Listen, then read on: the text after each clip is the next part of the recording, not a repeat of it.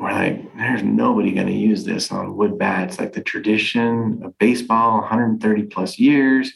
Everybody's using a wood bat with like sticky pine tar, and nobody's going to use our tape. And what do you want to do? We both looked at each other like, he's a pro baseball player. We should probably do it. And so we did. So we made this super thin version. He started using it. He got tons of other players to use it. He connected us with Major League Baseball. We were able to go to some shows through Major League Baseball invitation.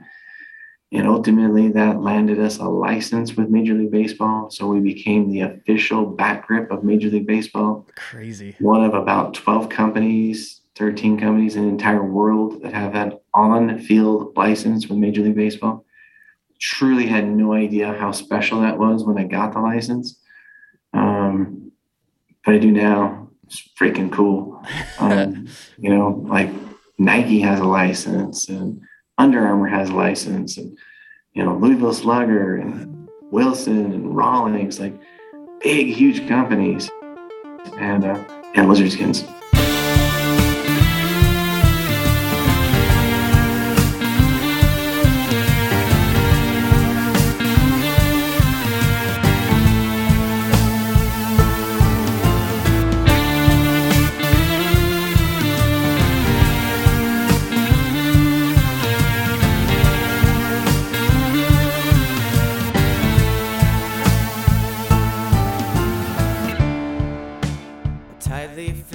From KOM Cycling and Michigan Midpack Media, welcome to the Dirty Chain Podcast, the podcast that covers the cycling scene from the viewpoint of the Michigan Midpack. I am your host, Trevor, and friends, we are now in December, wrapping up the year and looking toward a new one. Before we do, though, before we end 2021, I wanted to end this season of podcasts with two amazing conversations. One on this episode with Brian Fruit from Lizard Skins, and then another coming out in the near future with a person who has been a titan in the sport of cycling and endurance, but that'll have to wait, so stay tuned for that. But for this episode, I was fortunate enough to get connected with Brian and expected...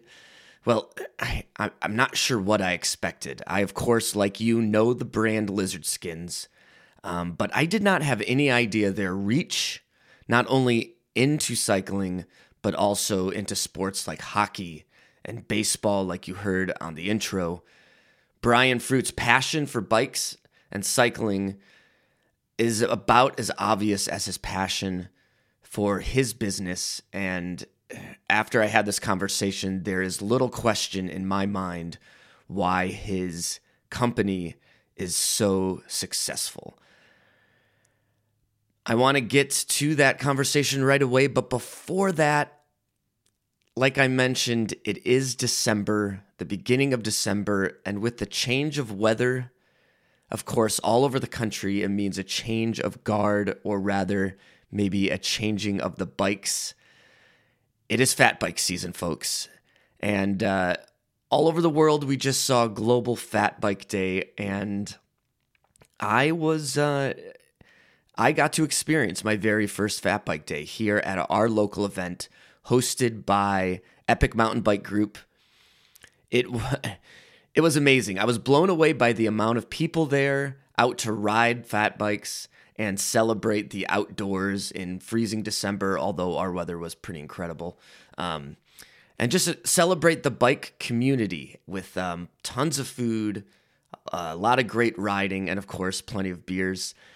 While I was there, I spoke with a few people, including Steve Wickham, who ran our local event, and then Chad Nicole Cottom from Spin Cycling, who put up a party tent kind of midway on the course. So let's hear a couple of those conversations I had with them at Global Fat Bike Day. And as you will hear in the background, people are having a great time. So it's a little loud, but you'll get the point. So let's hear from this year's Global Fat Bike Day.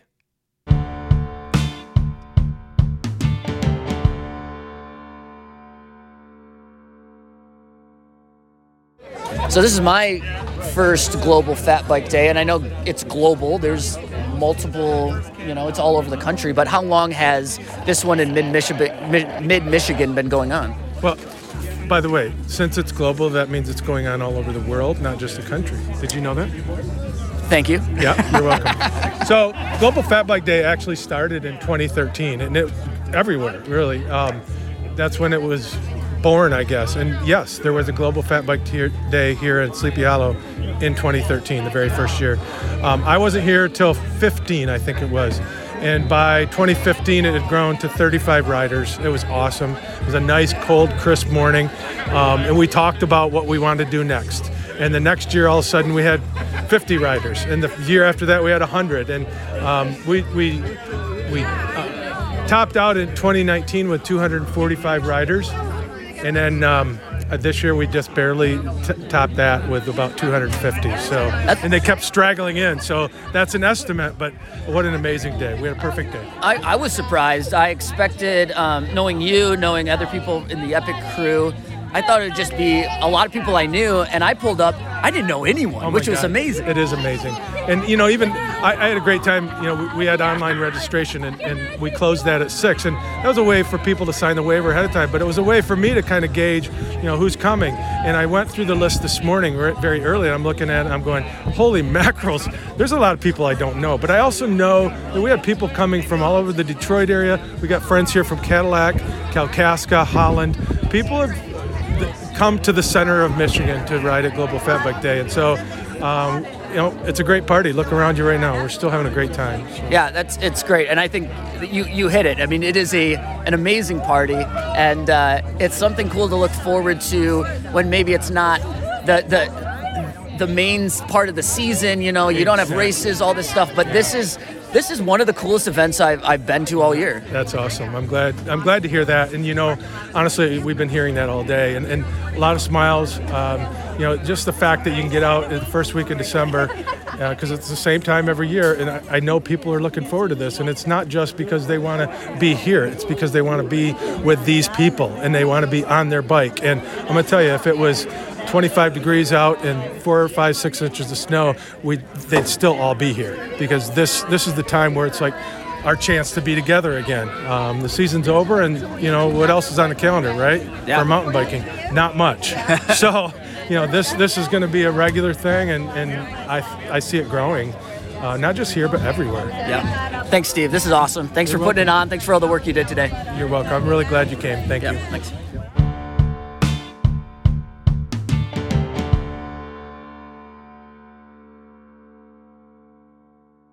You're going to ask us first.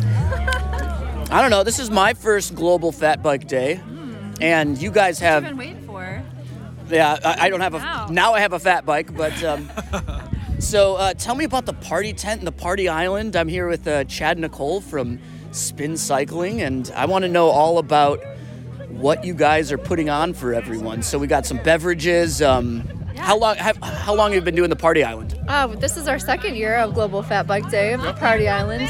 The first year we had an island theme. It was tropical and it was amazing. And this year we're doing the lumberjack theme, and everyone's dressed in their lumberjack attire, which is fantastic. It's very impressive. Now, usually when shops come to like a ride or an event, the support is mechanical things, and this like support is it's a little different. Chad, like what are you doing? Yeah, I'm pouring drinks. Didn't bring a single tool. Perfect.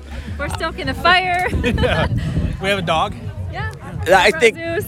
think the vibe is exactly what I wanted, and I'm not sure about expected, but this is a lot. This is perfect. So Well, if you can imagine, we're right by a big body of water and beautiful trees and super sunny, and there's about 100 people here, and it's great. Everyone's Not a single person being serious. Not Right. a single person. Yeah. I love it. Thank you guys for helping out and putting this on, and we will have some drinks at the parking lot later. Cheers. That sounds Cheers. like a good plan. Cheers.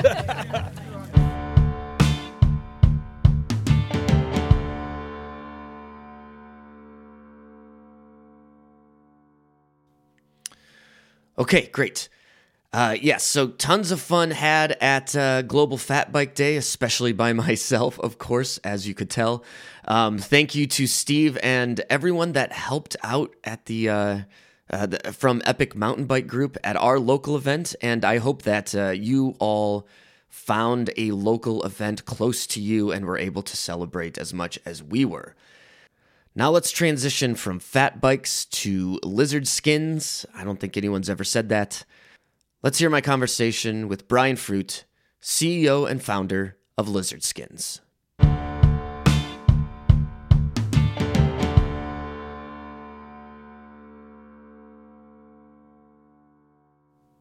Trevor, how are you? Great, Brian. How are you doing? Good. All right. Sorry, just getting everybody out of the office or out of my office and getting you set up here. Man, you got some jerseys behind you. I kind of dig is this your personal office or one of a different office? This is my office, yes. So man, world stripes back there.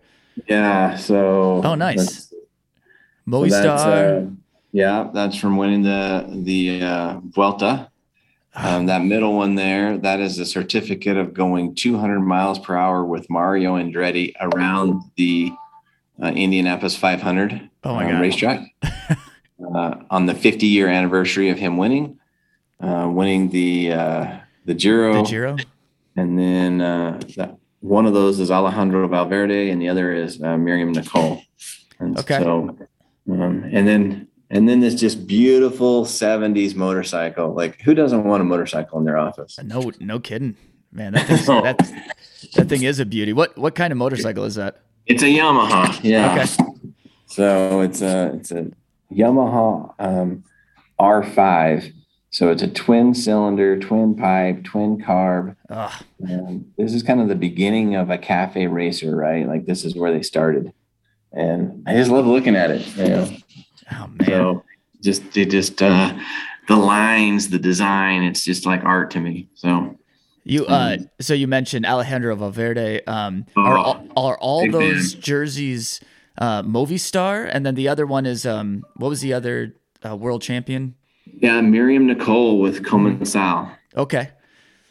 Yeah. They are those are Movistar jerseys.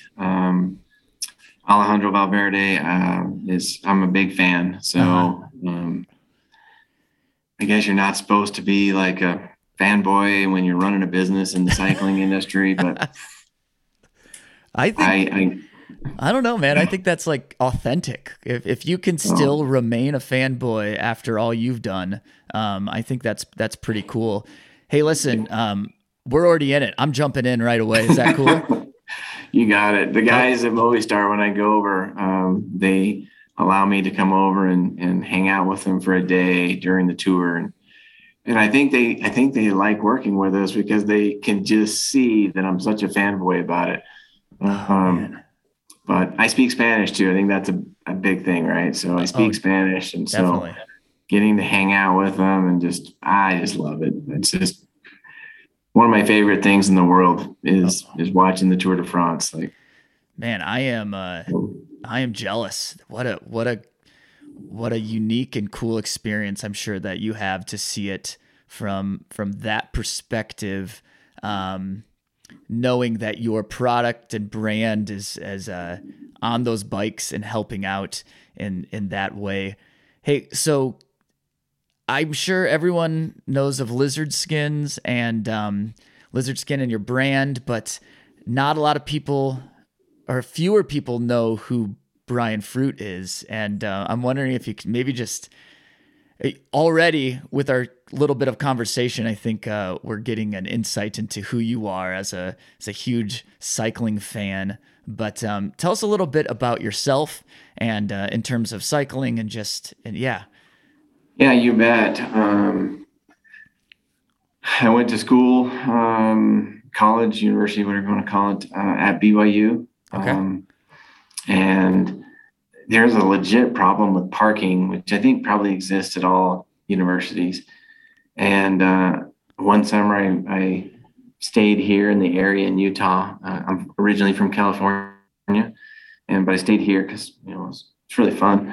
in the summer. And I worked hard, and I bought a mountain bike.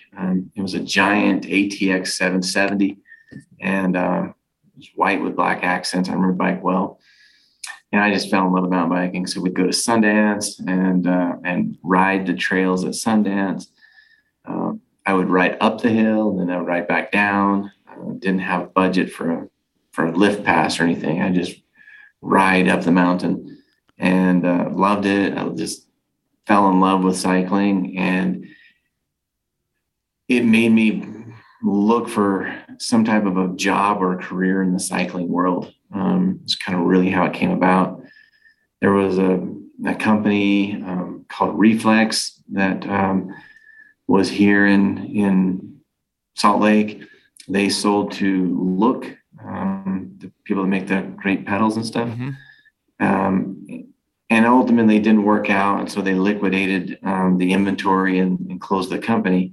And I was involved in that inventory liquidation process. And I sold, I would go up and buy some parts, and then I would sell them to friends, and I'd buy more parts and sell them to some stores.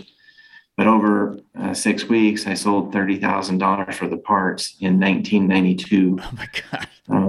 Made a little money, bought my wife a wedding ring, and which she didn't know that's what was happening. But, I'd make a little money, and I'd make a payment against the wedding ring, saved a little money, and we got married later that year. And I kind of just knew, like, I want to do something in the cycling world. And so January of 93, Lizard Skins started officially, and we did $350 of sales that first month. So it was nothing. I mean, it was just so small, right? And now we've got just under 40 employees. We sell in over 80 countries. We sponsor some of the absolute best athletes in the world. If I took you around the rest of the building here, you'd see about 5 of those world champion jerseys hanging on the wall. Oh, wow. Those mean a lot to me. Those are some of my very favorites that are in my office. Sure. But they all mean a lot to me. Man. We're just a huge fan of working with the best athletes in the world. Even though we make kind of a small product, be it a mountain bike grip or handlebar tape. But working with these premier athletes it's just a huge thing. It's part of our DNA as a company.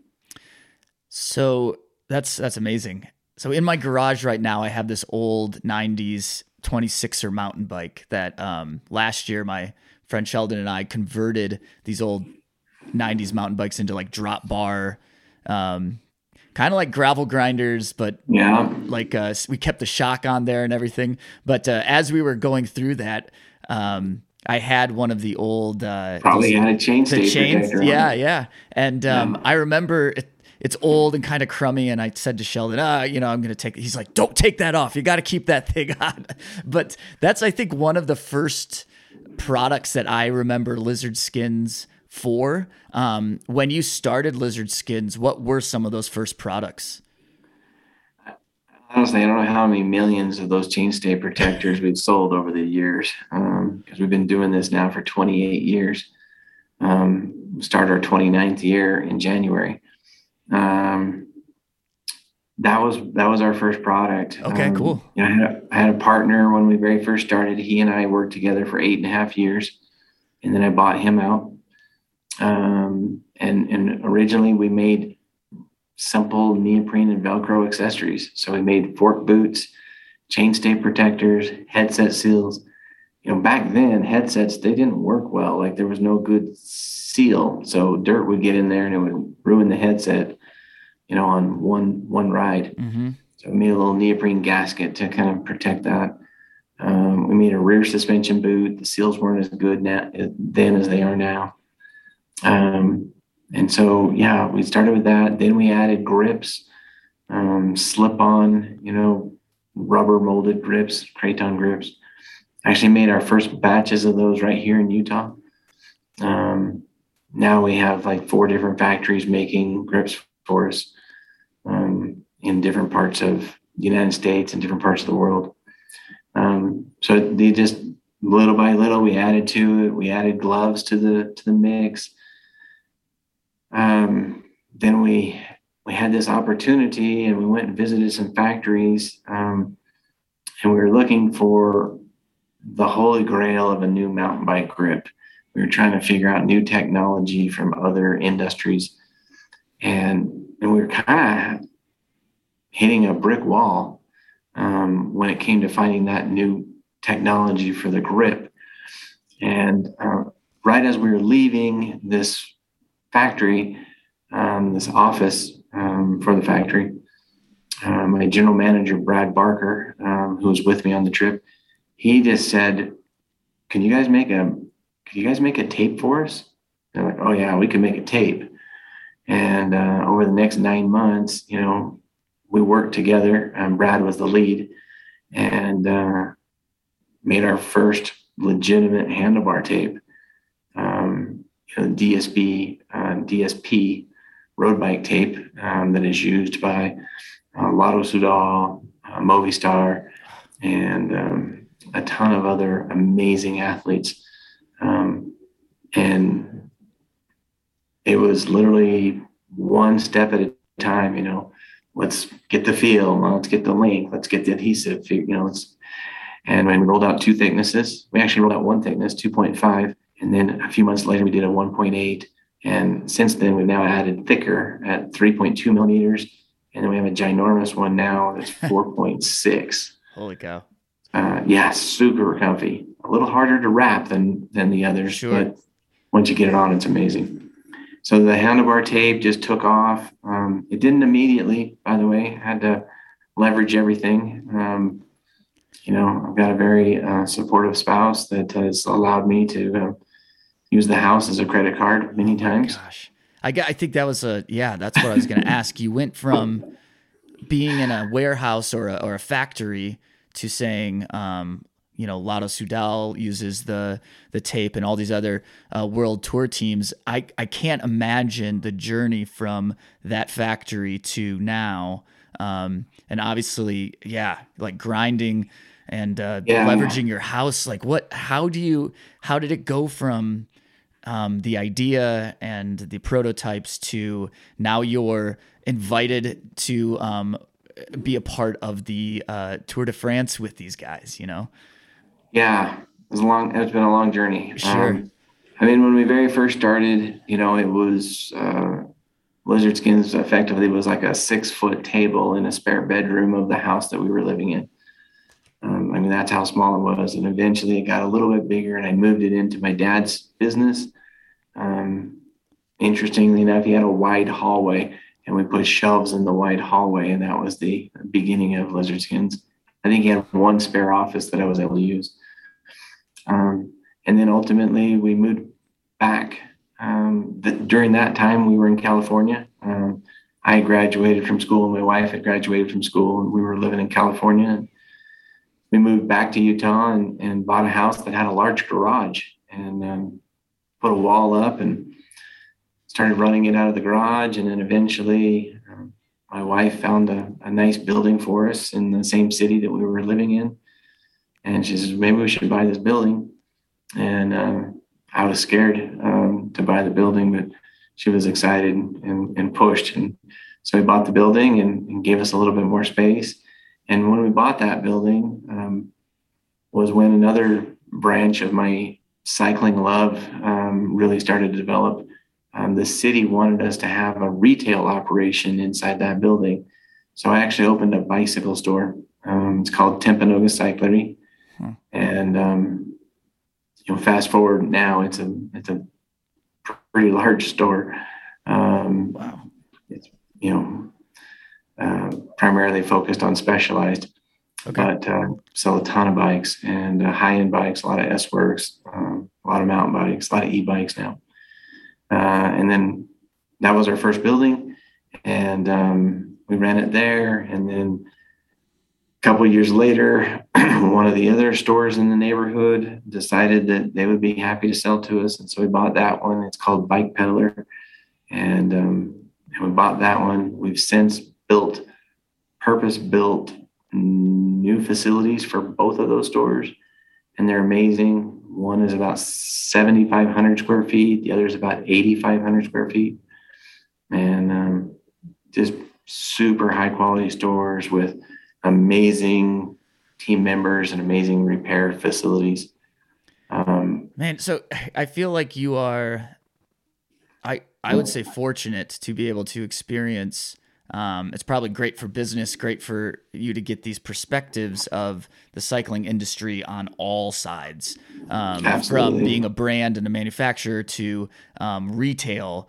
You kind of see it go through the entire process, and sometimes there might be a disconnect between customer and product if you aren't part of that retail side. So do you find that to be pretty beneficial? For sure. Like, we're sure somebody that will listen to this will find that we've got a fault somewhere, but sure. We try extremely hard with the MAP program. So to make sure that our product is sold, at a price where dealers can actually make a living. And I learned that because of my own stores, of how important that dealer network is. Yeah.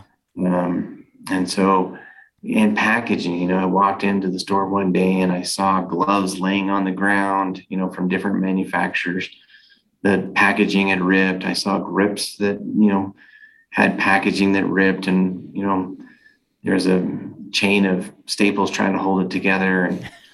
And so I really do use our own stores as like a laboratory to make sure that we have good quality packaging, that we've got the right barcodes in place, and that we make it so it looks good for a longer period of time. You want to have, if you look at most of our packaging, you can actually touch the product. So we've tried to design it such that we keep in mind all this. And then the programs we do, we're not a big, bike manufacturer with crazy programs. We try to make a program that's super easy for dealers to be successful with, and just we try to keep it positive. One of our philosophies in business is sugar rather than vinegar. That's how everybody wants to be treated. So we don't want to actually have this mean, bad attitude about anything. Let's try to, even if there's a problem, let's try to find a good solution, and try to have them leave with a good experience, a good taste in their mouth, so to say. So obviously, you explained that you kind of got into the industry because you're a huge fan of bikes, of cycling, and you still are, which is apparent and obvious. But I don't think that enough can get you to a successful career in the cycling industry. You have to be motivated in different ways, and I'm wondering, where else is that motivation coming from, or what else is your motivation? And I mean, you mentioned earlier that when you were a part of the other company and they sold out and you made a quick 30 grand in a month or something like that. So obviously you have some business motivation. What else? What other kind of motivation is going on here? So to be sure, I sold 30 grand of their product. I didn't make, 30, but you sold 30 I did make, I probably made 5 or 6 on that. Okay. Which was still great, right? I mean, That's when a full-time wage was 18 grand at a, big 5 accounting firm. My grandpa had his own businesses. They were always unique businesses. At one point, he used to raise 30,000 white Chinese geese a year, and then they would sell them to the cotton farmers, and they would eat the grass out of the cotton fields before chemicals became the way to control weeds. They would organically, it was organic before that was a thing. And so that was Grandpa's business during, it was about a 3-month period. He'd raise these geese. My dad had his own businesses, doing electric motors for big companies, pumps and stuff like that. And then I just kind of fell in love with the cycling thing. I'm a driven guy, for sure. I want myself to be successful, and I also want my team around me to be successful. And one thing that's been kind of interesting, Utah is popular now for business and for cycling. In 93 probably wasn't super popular. 95, 96 probably wasn't like the mecca for cycling that it is today. So we didn't hire a bunch of people that worked at some other cycling company. The people that we hired were just good people. And so we created a lot of our own programs and plans in a vacuum, which I think almost turned out to be a huge benefit for us. Because we just did business like good business, but yeah, I mean, I'm still driven today and still put in long hours. I do make sure I get some vacation time in, and my daughter is a senior, and my youngest daughter is a senior at one of the local high schools, and she's part of the NICA program. Okay. So I made sure that I was off work early on Monday so I could go, and I'm a ride leader, one of the coaches on the team. Oh, awesome. Ride leaders. And so we got a great 2.5 hour ride in on Monday night, which I thoroughly enjoyed. And my next ride's tomorrow night with the team. So I've had 3 of my 4 kids go through and be part of the high school mountain bike team, and something I personally love and enjoy, and try to be a helper in those spaces. That's so great. Let's go back to the tape. And is that your kind of flagship product right now? It is.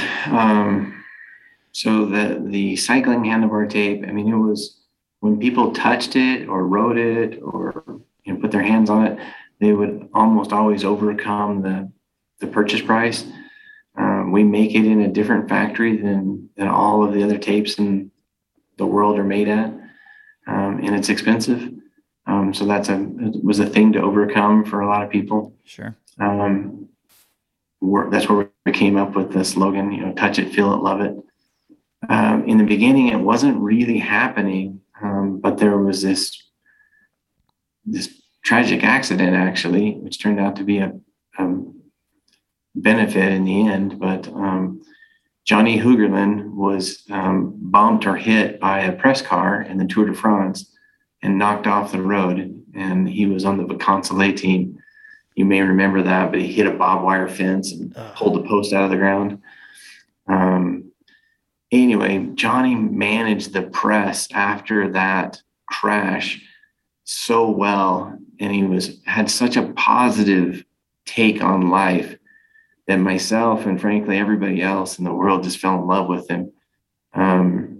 He acknowledged it as an accident, and that it wasn't malicious, and that he was disappointed, but let's move on. And so everybody wanted to know everything they could about Johnny Hugerlin, the guy in the polka dot jersey in the Tour de France that got knocked into a barbed wire fence. There was 2 of them that got hit that day. The other guy managed the press very differently, and I don't remember his name. But everybody remembers Johnny. He was like an immediate rock star. He was so popular. And as they started going through and looking at his bike and his shoes and his helmet, they also looked at the components of his bike, including our handlebar tape.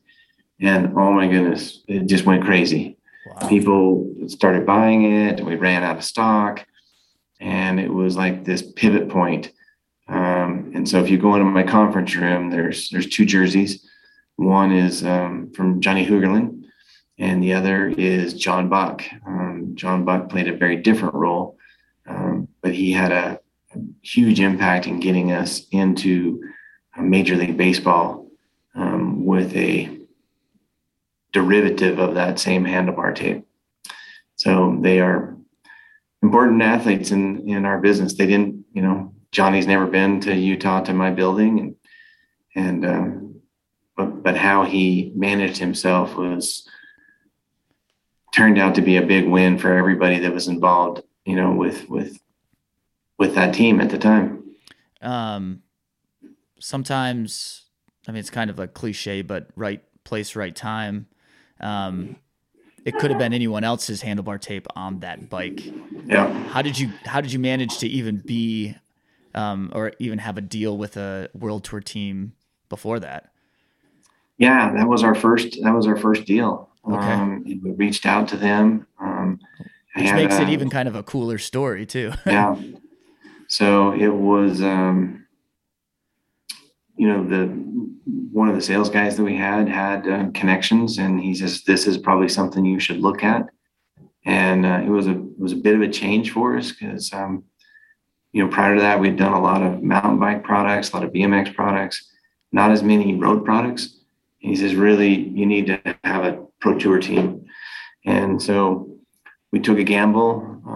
We had hoped that they were going to become a pro tour team. They were a pro continental team, but the writing was on the wall that it looked like they were going to be allowed and invited to be a pro tour team. And so it was great. It turned out to be a good experience, and we're still super involved. We've had as many as 3 teams at one time and as few as 1. Right now we have 2, and super excited to continue working with those teams.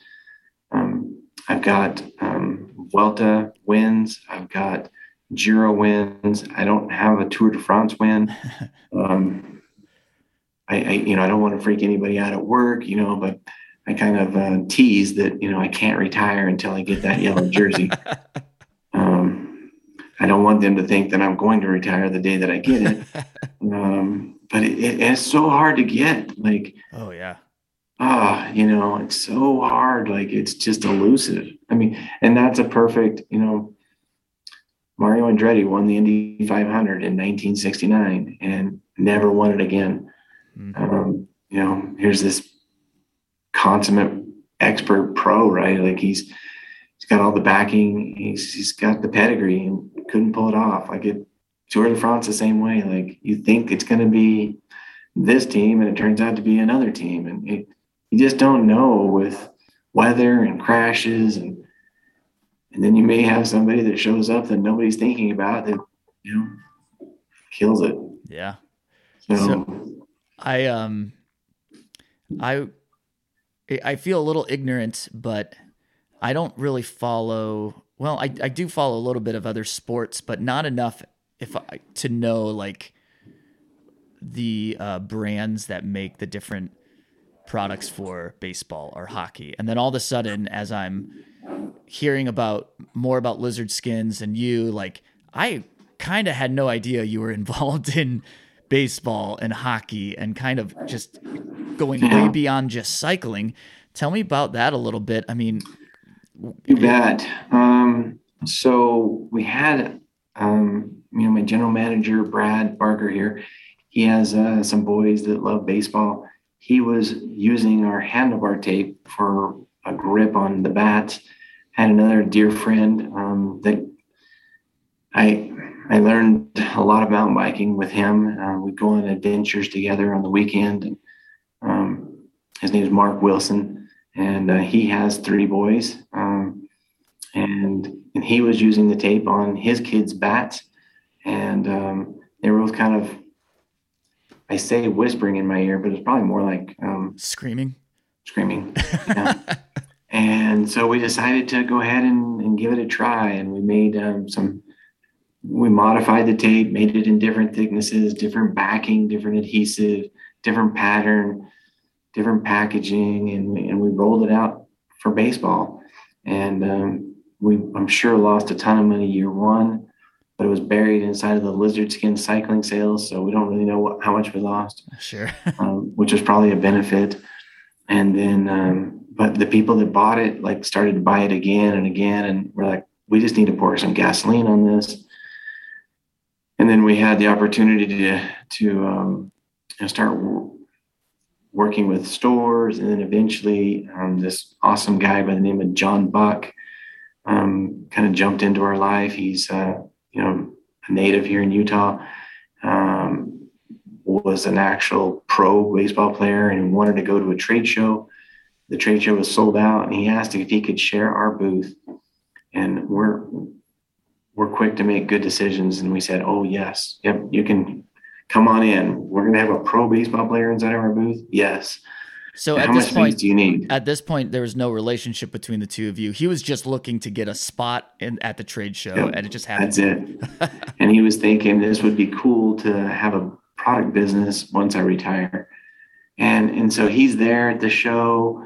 He's, we talked him into bringing some of his bats, and we wrapped the bats, and he's there playing with these bats and feeling them and talking to people about his product, talking to people about ours. And at the end of the show, he, kind of talks to Brad and says, hey, like, this is good. Like, if you made this thinner, I would use it. And I think other pro players would use it. And so Brad and I had a talk, after the show was over.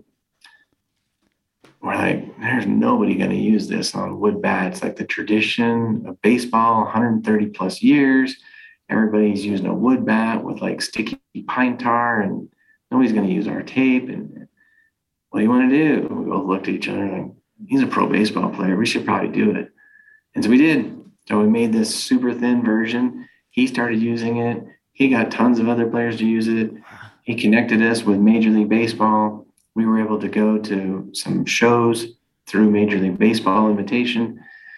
And ultimately that landed us a license with Major League Baseball. So we became the official bat grip of Major League Baseball. Crazy. One of about 12 companies, 13 companies in the entire world that have that on-field license with Major League Baseball. Truly had no idea how special that was when I got the license. But I do now. It's freaking cool. Like Nike has a license, and Under Armour has a license, and, Louisville Slugger and Wilson and Rawlings, like big, huge companies, and Lizard Skins. So it's been cool. We get to work with, some of the best athletes in the entire world. We've got Eric Hosmer, you got Mike Trout, Mookie Betts. I mean, we've got dozens of just amazing athletes that we get to work with. It's really, really cool. Wow. And they love our product.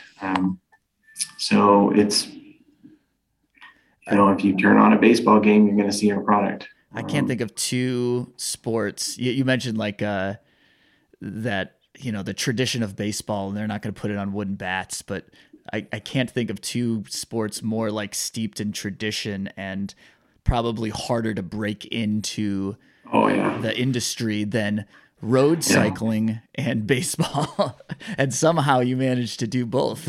Yeah, we're solidly entrenched in both. Then we modified the tape again and we rolled it out for hockey, and that's been really fun. Hockey was really stopped during COVID. So we're seeing some real nice uptick in hockey right now because things are more open. Sure. And then last year, during COVID, it felt like the world was coming to an end. In June of last year, we launched our latest grip category, and it's for gaming devices. So Xbox, PlayStation, Nintendo Switch, a gaming mouse. Yeah. So we make grips for all of these gaming controllers, and it is blowing up right now. Super, super cool to see. But all these different spaces have allowed us to continue to develop more and more cycling products. We've got several, half a dozen new cycling products that we're rolling out, in the very near future, because we now have more money for designers, for, searching out factories, for R&D, for trying to make sure that we get all of our IP, intellectual property protected. So our brand name is safe, from the certain bad people out there that don't like to mess with, companies. Yeah. So just being a bigger company has allowed us these additional resources so we can have better health insurance for our employees and better PTO program, more vacation days. Like, it's just cool to see that we've been able to have this journey and still be absolutely core and focused on cycling, but able to create a big enough company to offer, legitimate careers for people. So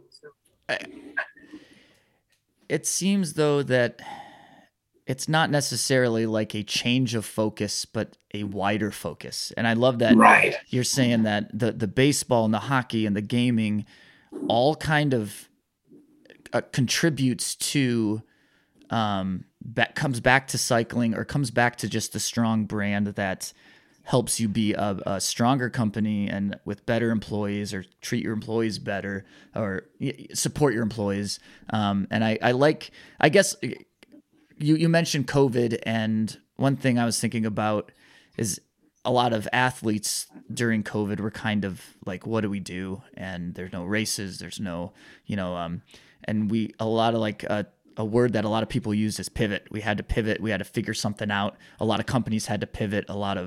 And so when I initially was hearing about baseball and hockey, I was wondering if that was a pivot for you. But right now, it doesn't really sound like a pivot. It sounds like just a wider net that you're casting. Yeah. So, it was painful. Like at the beginning of COVID, our business dropped 65% overnight. It was scary, but we honored and completed all of our contracts with all of our athletes, whether it be in baseball or cycling. So that was awesome. We lived up to all of our commitments, which I'm proud of. And interestingly, some of the team sport stuff definitely took a hit and didn't recover as quickly from COVID. Where cycling, after about 3 months of everybody not knowing what to do and everybody being afraid, cycling started to take off. And it has been on a nice tear for probably the last 15 months. But then, baseball started to come back, and then hockey started to come back. And so it's been a process to try to make sure that we have the proper inventory in stock for all these different businesses. We have dedicated teams for each. So I've got a sales team dedicated for cycling and a sales team dedicated for sports. They don't necessarily overlap. I do have some people that are cross-trained and obviously can answer the call and hold down the fort if everybody's at lunch or something. But we have dedicated people for each side. And it's allowed, by being a bigger company, I've got a better computer system. I've got a better warehouse. I've got amazing staff, from accounting to warehouse management. Like, we just have smarter people because we are a bigger company, and that's cool. Again, it builds on itself, right? So it just you can really do some amazing stuff. You mentioned new products down the line. Are you looking to expand your offerings to different sports, or are you just kind of going to keep focusing on what you're doing? And I'm just thinking, I play a lot of tennis. I'm not sure why you're not in the tennis game. It sounds like this would be an obvious utilization of the grips, but anyways, are you going to try to stay focused? We absolutely have new products that are in the pipeline, that are being designed now. There'll be some racket sport products in the future. Okay. I won't get too much more specific than that. I will say this: we are more about breaking into a market that has a need than going into a market that already has a lot of solutions. Makes sense. For instance, there really wasn't somebody providing the full solution that we have when it comes to baseball. There was back grip, don't get me wrong, but nobody was calling out the thicknesses. Nobody was offering multiple thicknesses. Nobody was offering the technology that we brought to that. So that was a big deal.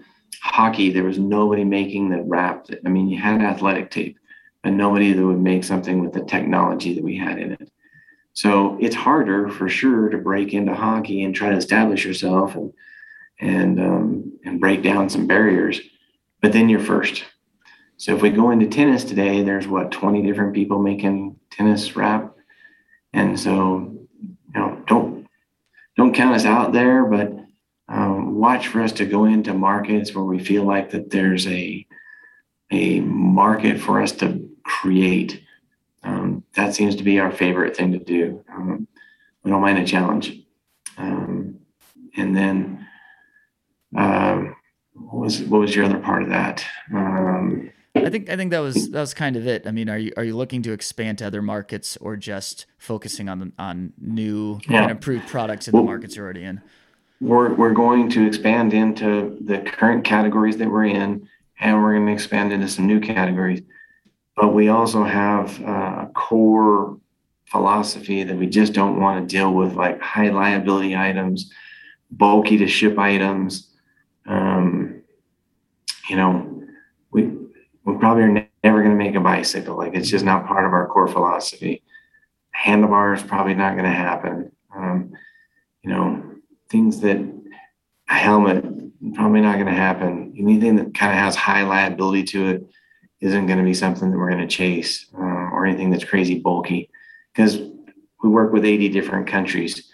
So, it needs to be easy to ship, to those people. But we do have some fun stuff in the pipeline, and that it'll be similar to what we're doing now and tangent to the spaces that we're in. I want to kind of circle back to those couple stories that you told. One of the Johnny Hoogerlin, and then who was the other? John Buck. Not Joe Buck, John Buck. But I'm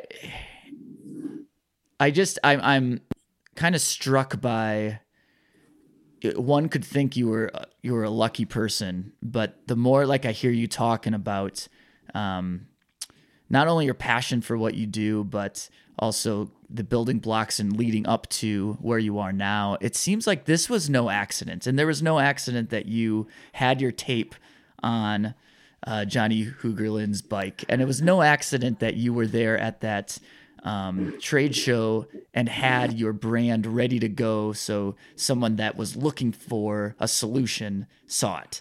I think there's a difference between luck and then creating luck, or you know what I'm saying? Yeah.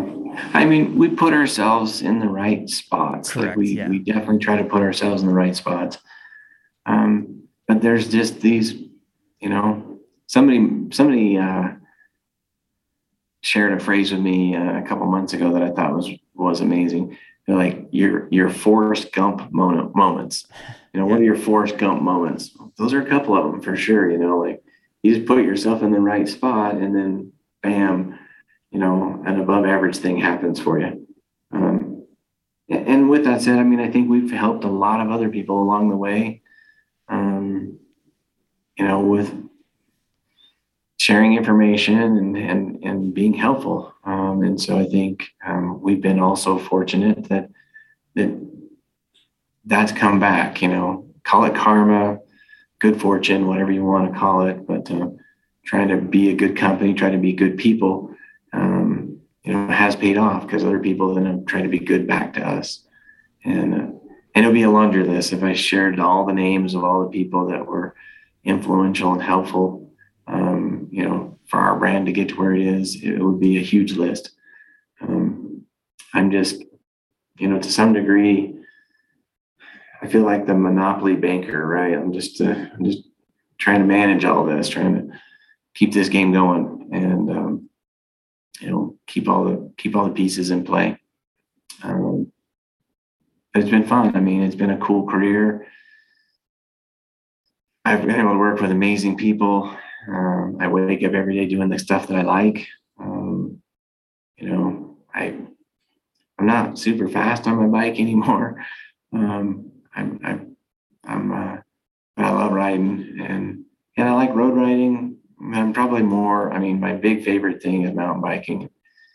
And COVID's helped with that. Like, I had a lot of other fun toys, and I got rid of a lot of them. Just like, I really like my bicycle. My bicycle's really where I'm happy. Just fun. And, I find myself, like, each year, like, early in the season, like I got to get my new bike figured out, can't wait. I can't have, I don't want to get stuck without a bike this year. And so I'm on the prowl. I'm on the hunt trying to figure out what my new bike's going to be. And I'm going to put my new grips on it and deck it out with my Lizard Skins items and then just go have fun. Man, again, I think that's rare for someone in the industry and so much a part of the industry to still have that love and passion for cycling. I think it's motivating. It's I love to hear that. And this whole story I think is kind of motivating for someone that likes to be a part of the industry or likes to be a part of the whole cycling scene. And I love cycling because I think it has longevity. You can ride a bike for forever, and I hope to. That's what I love about cycling. And it sounds like on the other end of someone that's involved in the industry of it and brands and all that, it's cool to see you still loving it as well. Yeah, there's so much change and there's so much new things coming out. I mean, the e-bikes have they're controversial in some ways and they're awesome in others. And I wish people could see both sides, but I have retired people come into my stores and they're not spring chickens. Like they're 70 and they're buying two, they call them with Specialized, it's a Como, but they're like a city bike and they're upright and they got a big seat on them and they got a little battery. And here's this 70-year-old couple.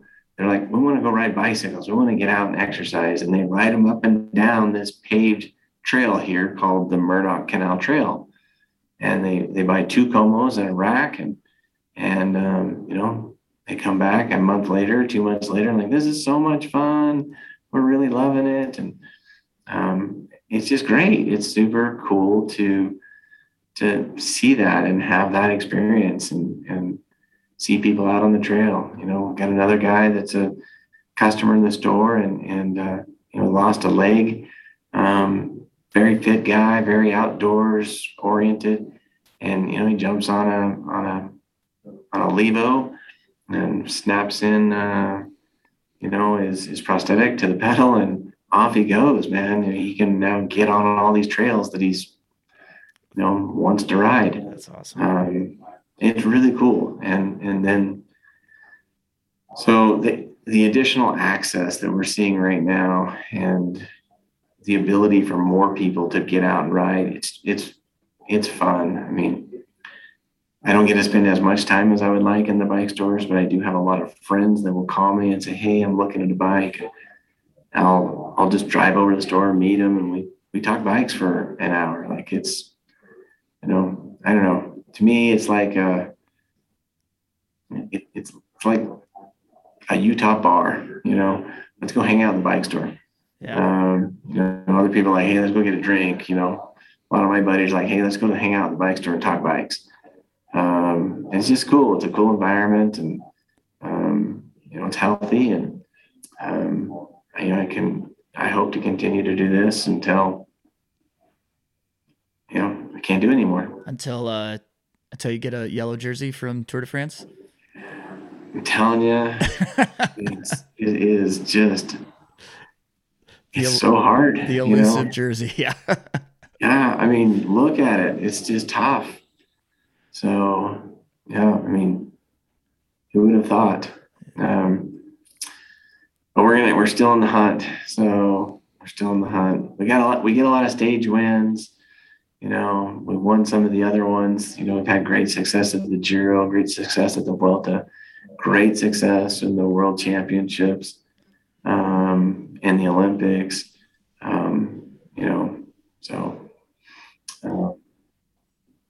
We'll get there. Yeah, it's not over. Brian, this was a blast. I really love to talk shop, I guess, with you a little bit and hear more about a brand that I use and I know of, but it's so much cooler to put a face to a brand and hear about Lizard Skin story, but also your story. I have to ask about the name Lizard Skins. I mean, is it just as obvious as it sounds, or Like a tough. It's a good story. Okay. Yeah, So go for it. that's a good question. So, my old partner was from Arizona, and one of his brothers was going to one of the universities in Arizona, and had a project where he had to come up with a name and a logo. And so he came up with the name Lizard Skins and the original kind of yin and yang lizard logo with the gear around the outside. Mm-hmm. And my partner, a couple of years later, is like, maybe it was a year, but no more than two. It's like, are you ever going to do anything with that logo, that name? It's like, I don't think so. It's like, you mind if I use it for a company? He's like, yeah, go ahead. And that's how it started, man. Once things got going well, I think, my old partner had to, settle up with his brother. Sure. I don't know what he did, but he did something. And then we modified the name, many times, or not modified, but we modified the logo, the artwork and the logo and stuff like that, and kind of made it more current. But that's how it started. And he probably gave his brother like $100 for the. He might have. I mean, but it wasn't a big deal, right? Like, I mean, our first month, remember, we did $350 of sales. Yeah. So these things are all about just, frankly, outlasting your competitors and working hard and being honest and trying to put yourself in the right place at the right time and hustle, man. Just hustle. But I think we've got a great name and reputation with our customers of providing good quality product and trying to help them be profitable. I was thinking about this just the other day of, if you look at how much product we've sold and then, we sell it at wholesale or we sell it at OEM price or distributor price, and then that product is sold at retail, there's a lot of people and a lot of other businesses that have flourished by being a part of the supply chain with the Lizard Skins. So it's pretty exciting, to think that there's families in Germany or in the UK or Canada or South America, Colombia, that have been able to put food on the table because of the little small thing that we started on a 6-foot table in the spare bedroom of a house. I didn't own the house. It was just one I was living in. So cool. Yeah. What a great story. And yeah, man, thanks for sharing it with us. I really, really appreciate it. And if you want to come up here to Utah, we can literally ride from my house. I did splurge and I got myself close to the trails a few years ago, and I loved my old house, but I moved to one that was literally right next to the trails. I jump on my bike. It's the dream, man. I ride down, 800 yards of asphalt, and I'm on a trail. Amazing. Yeah, it's legit. And there's a lot of trails. Like, we could ride for a few days and not cross the same trail. That's awesome. So it's fun to see, like, there's so many new trails. That's another thing that's exciting that's happened, honestly, in the last 5 or 10 years is, partly due to NICA, partly due to the cities, but they're building trails closer to where the people live. So you don't have to put your bike on a rack and drive it an hour or two down the road. Like, you can ride close to your house. And we've been involved in a ton of those trails here in our own backyard, working with the cities and helping sponsor them with some cash, but also, through a trail grant that we do on the cycling side each year. We do a trail grant to 3 different trails. It doesn't get a trail built, but it's a spark that helps be the catalyst for other people to jump in and put money in as well. And so that's something I'm super excited about, is knowing that there's trails all over the United States that we had some involvement with. So that's great. I always think about cycling as you have to be kind of well means to, unfortunately, there's these barriers, of trying to get into cycling. And I think road cycling, of course, there's a barrier because the equipment's expensive, and then you are on these dangerous roads and all this stuff. And then also mountain biking, I feel like sometimes there's a barrier just because the good trails are far away from where people live. So I love to hear, like, if you don't have access to a car, or you don't have access to other ways to get to good trails, then they're right there for you. They're right there for everyone. And that's great. It's changing. I mean, I've served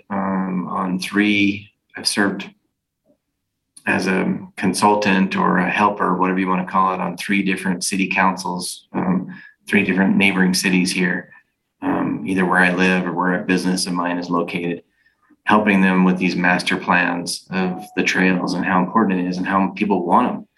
And other big businesses, not putting myself in the big business boat, but Adobe's been huge at helping build trails here in our area. Oh, really? That's a big business. But it's been cool. Like they've named some of the trails and they've built them, and so we're seeing it. We even got some developers that are just awesome guys that like get it, right? They're like, this is what people want. They want a house right here and they want trails running through this development. Oh, man. And so we're seeing that now, and it's exciting. Like it's snowballing, where we're getting more and more trails. And it's fun to see. I feel super blessed where I'm at. It's a gorgeous view, but there's the trails, and I love it. Some people will use them for running. Some people walk, on them. But there's a bunch of us that love riding our bikes there, and it's a cool place. Sounds amazing. Come out. Let's go for a ride. I'm there. I'm totally there. I may not be able to keep up, but I will have a little home court advantage. So. Oh no, you'll be fine. I'm much more of like, I'm not really much of a mountain biker, so I think you'd be good. Oh, well, then yeah. Get you out. It'd be fun. Yeah. And there's some great road riding too. I mean, it's just cool when you go to work and you see 20 people, at different parts as you're commuting to work on bicycles, It's just it's a fun space, right? Like there's a lot of ways to make a living in this world, and I'm glad that I picked a fun space. That's a great place to end, man. Thank you, Brian. I appreciate it. It's a great conversation. I'm happy we talked, for sure.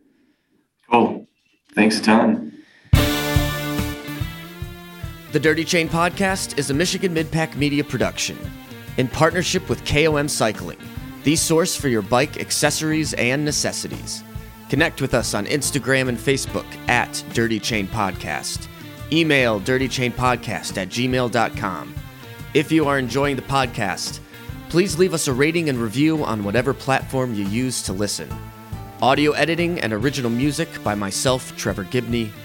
A huge thank you to Brian Fruit for taking the time and joining us on this episode. And thank you all for listening to the Dirty Chain Podcast. And as always, keep your chain clean, but get your chain dirty. We will see you in the Midpack.